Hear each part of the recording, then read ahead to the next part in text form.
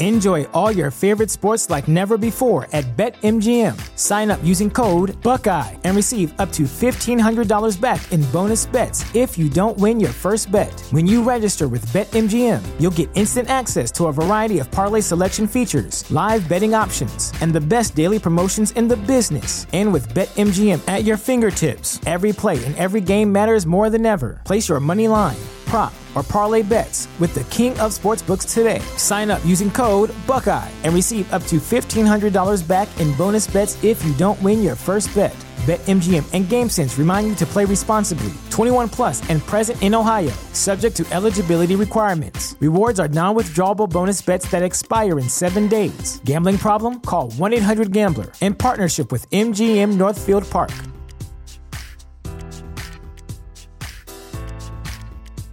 The future is a hefty responsibility and not one that we take lightly. But then taking things lightly has never been what Hefty is about. That's why we've created the Hefty Renew program that turns hard-to-recycle plastics into valuable resources like park benches and building materials.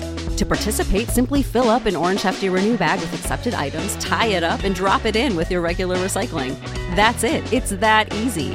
It's time to rethink recycling with Renew. Particular valued resources may vary by geography. More info available at heftyrenew.com.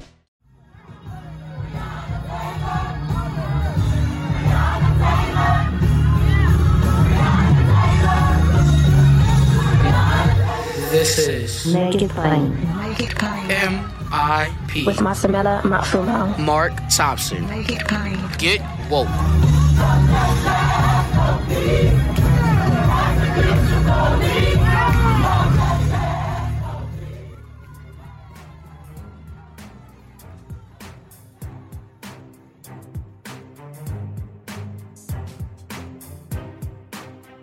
Ladies and gentlemen, it's Juneteenth.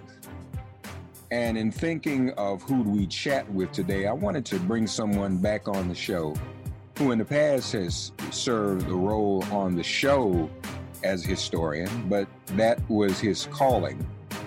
He graduated from South Carolina State in 1962 with his BS degree in history, and he was a social studies teacher in Charleston, South Carolina.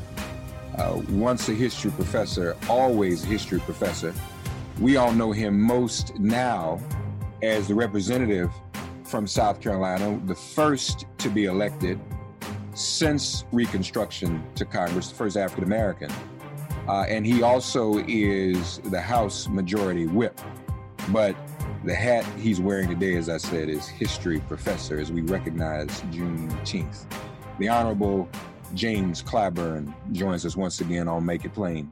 Good to see you, Doctor. How are you? I'm doing good. Thank you so much for having me back. Yes, sir. I want this to be your classroom. And, obviously a lot of people are talking about Juneteenth, even folk who've never known about it before. It's popular this year for good reasons and bad, obviously for all the things that we've been facing this year in this pandemic and police-demic. But from your perspective as a history professor, from those who don't know, and from you being a teacher in the classes you taught, talk to us about Juneteenth and what you've imparted to your students over the years. Well, thank you once again for having me. The thing that I like most to talk about when it comes to Juneteenth is its origin. As most of us are aware, the Emancipation Proclamations, and I'm putting an S on that because people seem not to realize there were two. One that freed blacks in the District of Columbia.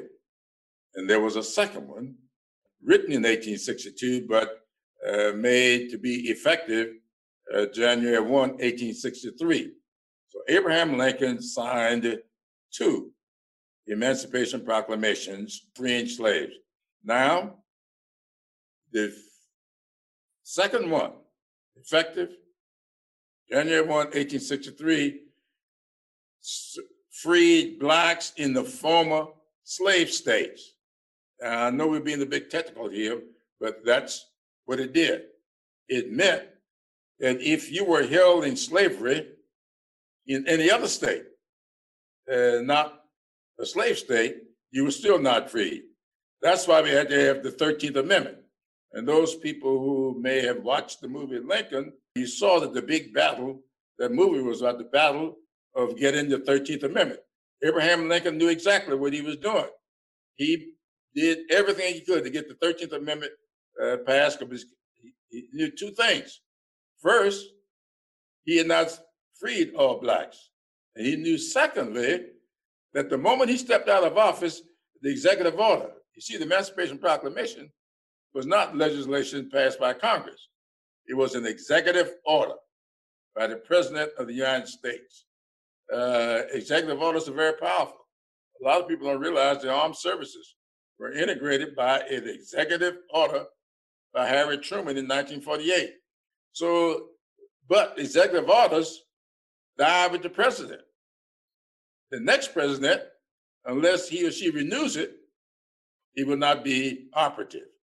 So here we are, January 1, 1863, all blacks in the former slave states, of which Texas was one, were freed, except for the fact that it was not communicated to all blacks. So Juneteenth comes about because it was on June 19, 1865, that General Granger went to Galveston, Texas, to inform the slaves there that they were free. Count it up. January 1, 1863 is when the Emancipation Proclamation became effective, and blacks in Texas were free, except nobody communicated it to them, and they didn't know. So I like to talk about Juneteenth as being an example of the importance of communicating. So if a thing happened, you know, there's old adage that they use in law schools a lot. If a tree falls in the woods and nobody is there to hear it, does it make a sound? That's the case. So if blacks were freed and nobody told them, do they have any freedom? Mm-hmm. And so that's what Juneteenth is all about. That's the day that General Granger freed the blacks in Galveston, Texas. Yes, sir. Yes, sir. So now, just to go back now, the Second Emancipation Proclamation went into effect January 1st, 1863. That's correct. What year was the 13th Amendment passed and ratified? I was afraid you were going to ask me that question. If G.K. Butterfield were here for me, he would smack me if I remember it. It's so funny about that because G.K. Butterfield loves to talk about who ratified the 13th Amendment, because, you know, these amendments have to be ratified state by state. And so the date that it passed and the date it became effective, there's a long distance between the date that Congress approved the 13th Amendment and the last state that ratified. And North Carolina played a critical role in that. I don't know if they were the last state or the first state to ratify the 13th Amendment, but I don't remember the year at the moment. Well, so I'm looking at it. It's what I thought it was. I just wanted to be sure. It was in 1865. So the 13th Amendment was ratified before Juneteenth, is what you're telling me. So the 13th Amendment passed the House of Representatives on January 31st, 1865. Right. So the final ratification was not until December 6th of 1865. Okay. So in between there is when Juneteenth happened, but obviously those who were enslaved in Texas, I think that's the point, neither knew about 1863 or January of 1865. So they didn't know about the second proclamation, and they didn't know about the first passage of the act even before it was ratified. I don't know when Texas actually ratified the 13th Amendment. I do know that Mississippi just ratified it a few years ago. Lord have mercy. Well, there are some who claim that South Carolina never did. There is this theory that's going around. I've never really verified this, and I've tried to find out whether or not it's true, that what South Carolina technically did was to incorporate the wording of the 13th Amendment into the South Carolina Constitution's Fifth Amendment. And when they adopted their own Fifth Amendment as a constitution, they prevailed upon the federal government to recognize that as having been accepting the 13th Amendment. I've never been able to determine that to really be true, but that's what some of the experts say. I just study history. I love history. Yes, I sir. used to teach it. I don't call myself a historian by any means. Well, okay, so Texas actually itself did not ratify the 13th Amendment until February of 1870. I mean, there was enough for it to be ratified by the other states, but Texas itself didn't ratify it. Well, remember, every state does not have to. Right. If what is it, 2/3? Yes, 2/3. And so there were fewer states back then. Still wait. That's right. Yeah. So you have taught history for so long, and you've known our history. When did you first come to know about Juneteenth and its importance? I mean, I know it's very popular now. It's very popular in the midst of, but I remember when folk never even heard of it. When did you first realize its importance? I was a college student. Okay. Before I knew about Juneteenth. And really, when I first learned about Juneteenth, I thought that it was June 19th, 1863.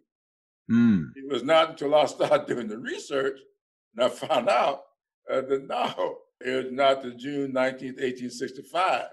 I thought they got the word 6 months later. Nope, they got the word 2 years and 6 months later, 30 months. Wow.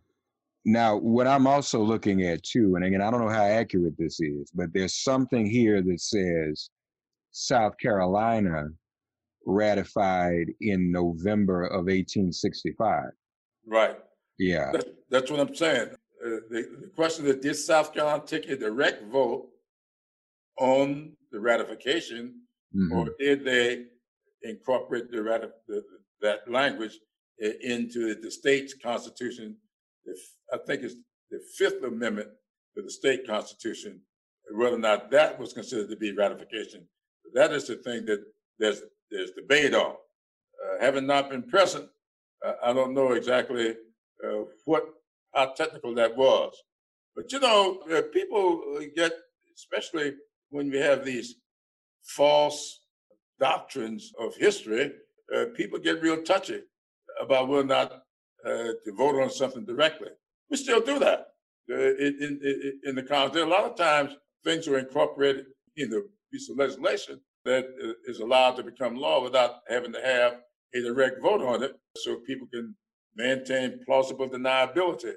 So I suspect that a lot of South Carolinians did not want ever it to be said that they voted for ratification, and maybe it was something like that. I don't know. I've never gotten that deep into it. More MIP after this message. So I'm curious, if we're looking at 1865, and I know you know this history well too, how long or how close to 1865 was South Carolina's congressional delegation that looked like us, that represented us? Well, the first African-American to be elected to Congress was from South Carolina. Right. Now, let's get this history right. Okay. The first African-American elected to Congress was from South Carolina, Joseph Rainey. Now, that was 1870, December, in a special election, December 1870. So come December, 2020, we're going to celebrate the 150th anniversary of the first Black person being elected to Congress. And we're going to have a big ceremony there in the Capitol. We're going to have a big display dedicated to him. And I am hopeful that I get it done by then. There is a room on the first floor that I'm trying to get named in honor of Joseph Rennie, who was originally from Georgetown, South Carolina, but having gone to Bermuda, running away from slavery, came back to this country after Emancipation Proclamation and lived in Charleston when he came back. Now, the reason I emphasize the election part is because back then, there were two Black United States senators. Now, one from Louisiana and one from Mississippi. And of course, they were not elected, popularly elected. They were elected by the Senate of their state. Right. And sent to Washington to represent. And that's them. how they did it back then, just to be clear. That's right. They hadn't started popular election of senators yet. That's exactly right. Mm-hmm. And back then, too, that was possible because you had state legislatures during Reconstruction where we as African Americans had won seats. Oh, had a lot of seats. In fact, in South Carolina, 2/3 of the General Assembly in South Carolina was Black. Mm-hmm. The vast majority of the House of Representatives was Black, but we never had a majority in the state Senate. But in the state House of Representatives, it was majority Black. And if my memory serves on this, we had 4 Congress people, and 3 of them were Black. Right, including, I think, Robert Elliott.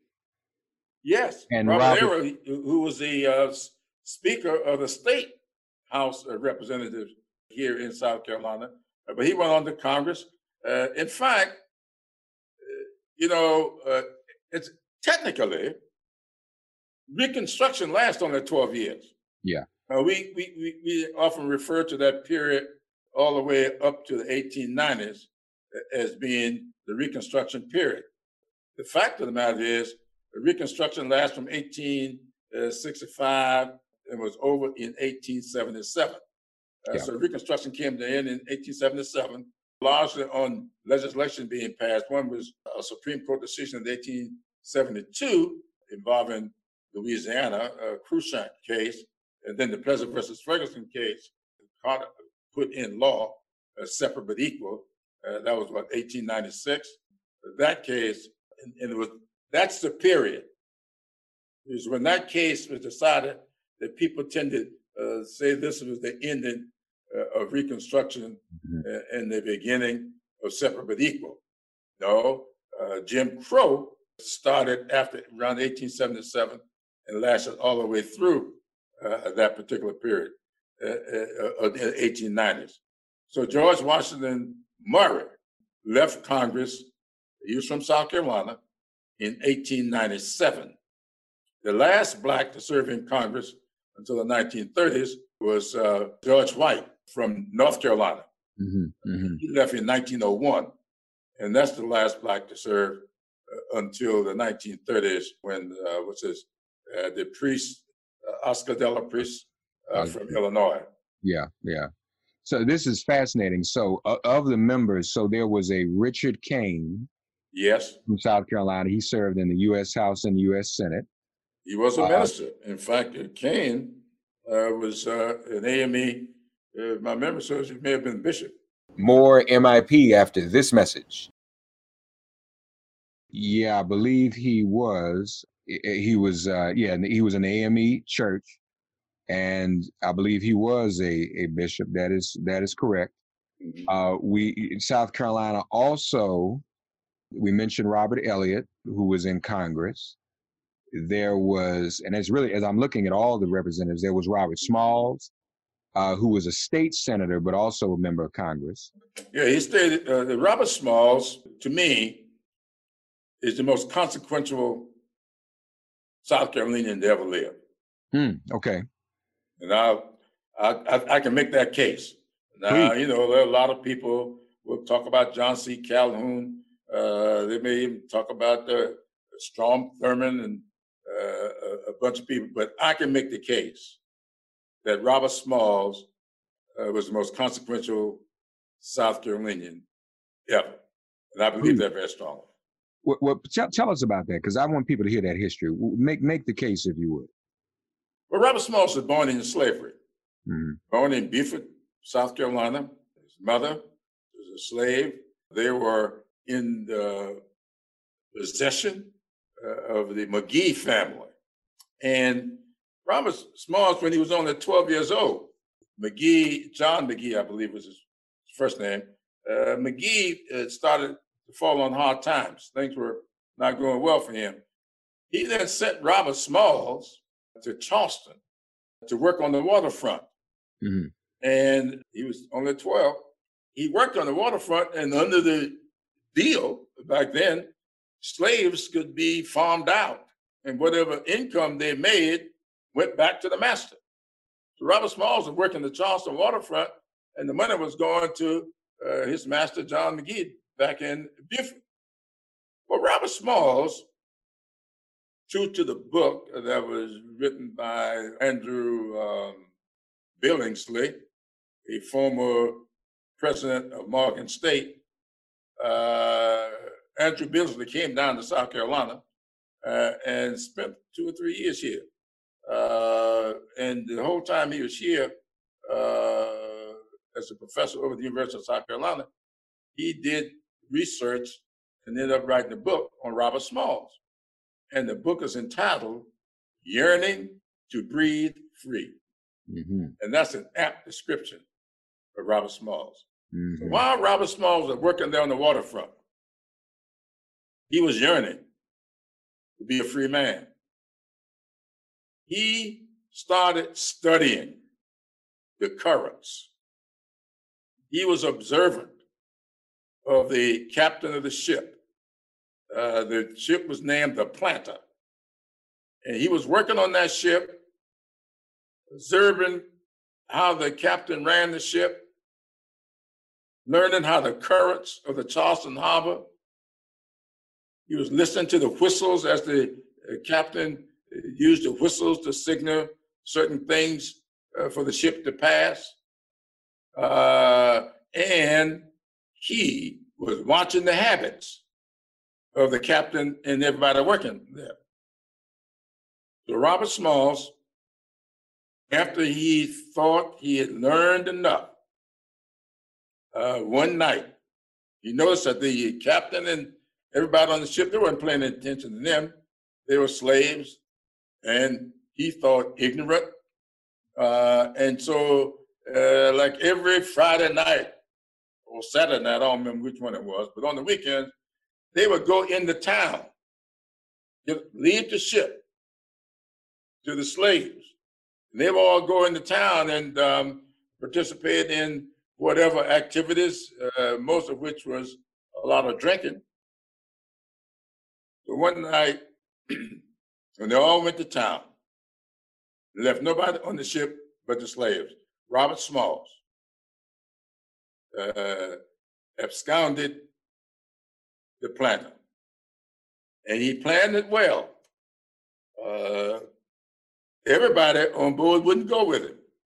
But everybody who wanted to go, he took them with him. And because he knew what whistles sounds to make, as he passed Fort Sumter, he pulled the whistles and was waved through because the people at Fort Sumter, who was supposed to be guarding the harbor, thought the ship was being manned by the captain and gave it safe passage. Because he knew the currents, he knew exactly how to get that ship out of the Charleston Harbor. He stopped up in the north, what's now North Charleston, picked up his wife, children, and a few more friends, and went on to deliver that ship to the Union soldiers. And to reward him, he was given $1,500 in cash and his freedom. And Robert Smalls turned that $1,500 into great wealth. And he became a a member of Congress. Now, before he became a member of the House of Representatives here and Congress, Robert Smalls, in the company of a Presbyterian minister. Now, his freedom was like 1862 in March, the spring of 1862 when he did this. That following August, he, in the company of a Presbyterian minister, went to Washington and sat down with Frederick Douglass and Abraham Lincoln. Wow. Abraham Lincoln, you may recall, was a big advocate for Black folks being inducted into the Army to fight for their own freedom. On the Union side, they were not allowed to do so until it looked like the North might lose the war. And they needed manpower. So they made the case. Abraham Lincoln entertained Frederick Douglass and Robert Smalls. They made the case for Blacks going into the Army to fight for their own freedom. Robert Smalls was authorized to come back to South Carolina and recruit Blacks to serve in the Army. He was authorized to get up to 40,000 Black troops, which he did. Think about that. Wow. He came back to South Carolina, recruited up to 40,000 Black people to fight for their own freedoms. He continued to work on that ship because he was inducted into the Army, because even back then, because he didn't know how to read and write, he was not allowed to go into the Navy, but he was inducted into the Army, and then the Army assigned him to the naval ship, to the Navy. And he helped them win the war by knowing the currents in the Charleston Harbor. And then, of course, 40,000 troops. And a lot of historians say that's what made the difference in winning the war, those 40,000 Black people that were inducted into the Army by Robert Smalls. Now, what's more consequential than that? Right. Now, he follows all of that by getting elected to the South Carolina legislature, where he served for 10 years. He followed that by getting elected to the United States Congress, where he served another 10 years. The backdrop to all of this, Robert Smalls was a member of the Constitutional Convention of 1868, I believe it was, or 66. That is when, remember the Emancipation Proclamation of 1863, then South Carolina had this Constitutional Convention to figure out how all this is going to get done. And of course, he was a member of that convention. Robert Smalls was also a member of the 1895 Constitutional Convention. Now, what is so amazing about this, he got his freedom codified in 1868 convention. He got his freedom taken away from him in the 1895 convention. According to my research, he was one of only two people who went to both conventions. Yeah. That's an incredible story. Well, there's one other story I want to tell you about Robert Smalls. Please. So Robert Smalls goes back to Beaufort. By this time, John McGee was really in bad shape. Lost all of his wealth. His wife took ill. Robert Smalls bought the house that he was a slave in and brought the widow of McGee into that home and took care of her till she died. Wow. That's something else. Yeah, no, I agree with you. He of all the folk, he was definitely the most consequential. I'm just going to lift up a couple other names before we go, since we're on South Carolina. Alonzo Ranzier. He was in Congress. And he was also Ranzier. He was also Lieutenant Governor of South Carolina from December 1870 to December 1872. So you all had a black lieutenant governor even then. And folks, this is the point. This was the power of Reconstruction. There were thousands of black elected officials, and that's why they took it away, because we were cleaning up. And lastly, Jonathan Wright, state senator and first black associate justice of the South Carolina Supreme Court, 1870 to 1877. Things that, you know, would be unheard of today, so to speak, in terms of the way. But that's where we were, and that's what we got. Well, you know, we had a second lieutenant governor too, R.J. Gleaves, I believe was his name. Okay. And Secretary of State, State Treasurer. There was a black state treasurer. There's an interesting story about him, Cardozo. Cardozo, yeah, Francis Lewis Cardozo, yeah. Francis Lewis Cardozo was state treasurer.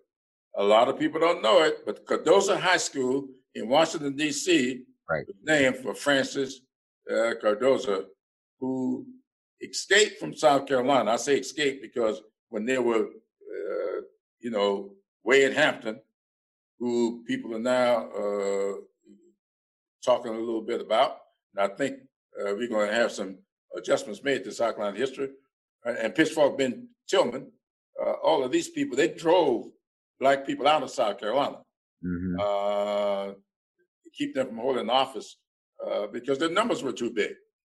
And so Francis Cardozo left and went to Washington, D.C. A very smart guy, highly educated. And he kind of became one of the top educators in Washington, D.C. And subsequently, Cardozo High School was built and named in his honor. Yes, now, a lot of people think that Cardozo High School was named for a former Associate Justice of the Supreme Court. Yeah.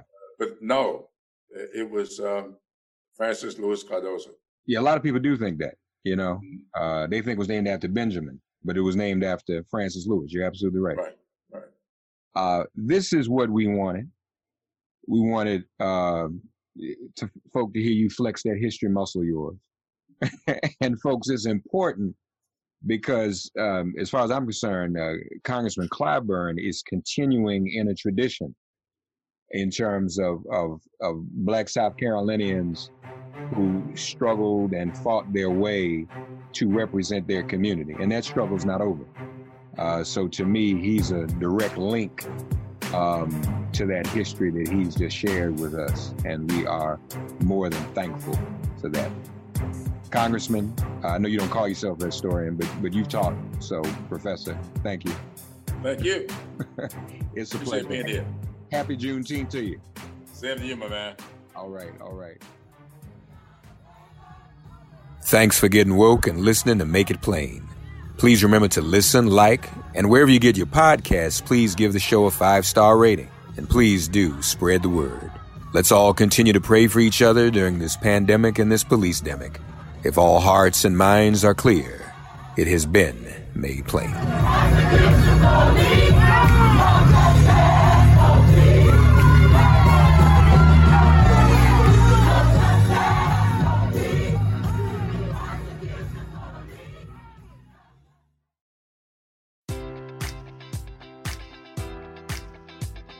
Enjoy all your favorite sports like never before at BetMGM. Sign up using code Buckeye and receive up to $1,500 back in bonus bets if you don't win your first bet. When you register with BetMGM, you'll get instant access to a variety of parlay selection features, live betting options, and the best daily promotions in the business. And with BetMGM at your fingertips, every play and every game matters more than ever. Place your money line, prop, or parlay bets with the king of sportsbooks today. Sign up using code Buckeye and receive up to $1,500 back in bonus bets if you don't win your first bet. BetMGM and GameSense remind you to play responsibly. 21 plus and present in Ohio, subject to eligibility requirements. Rewards are non-withdrawable bonus bets that expire in 7 days. Gambling problem? Call 1-800-GAMBLER in partnership with MGM Northfield Park.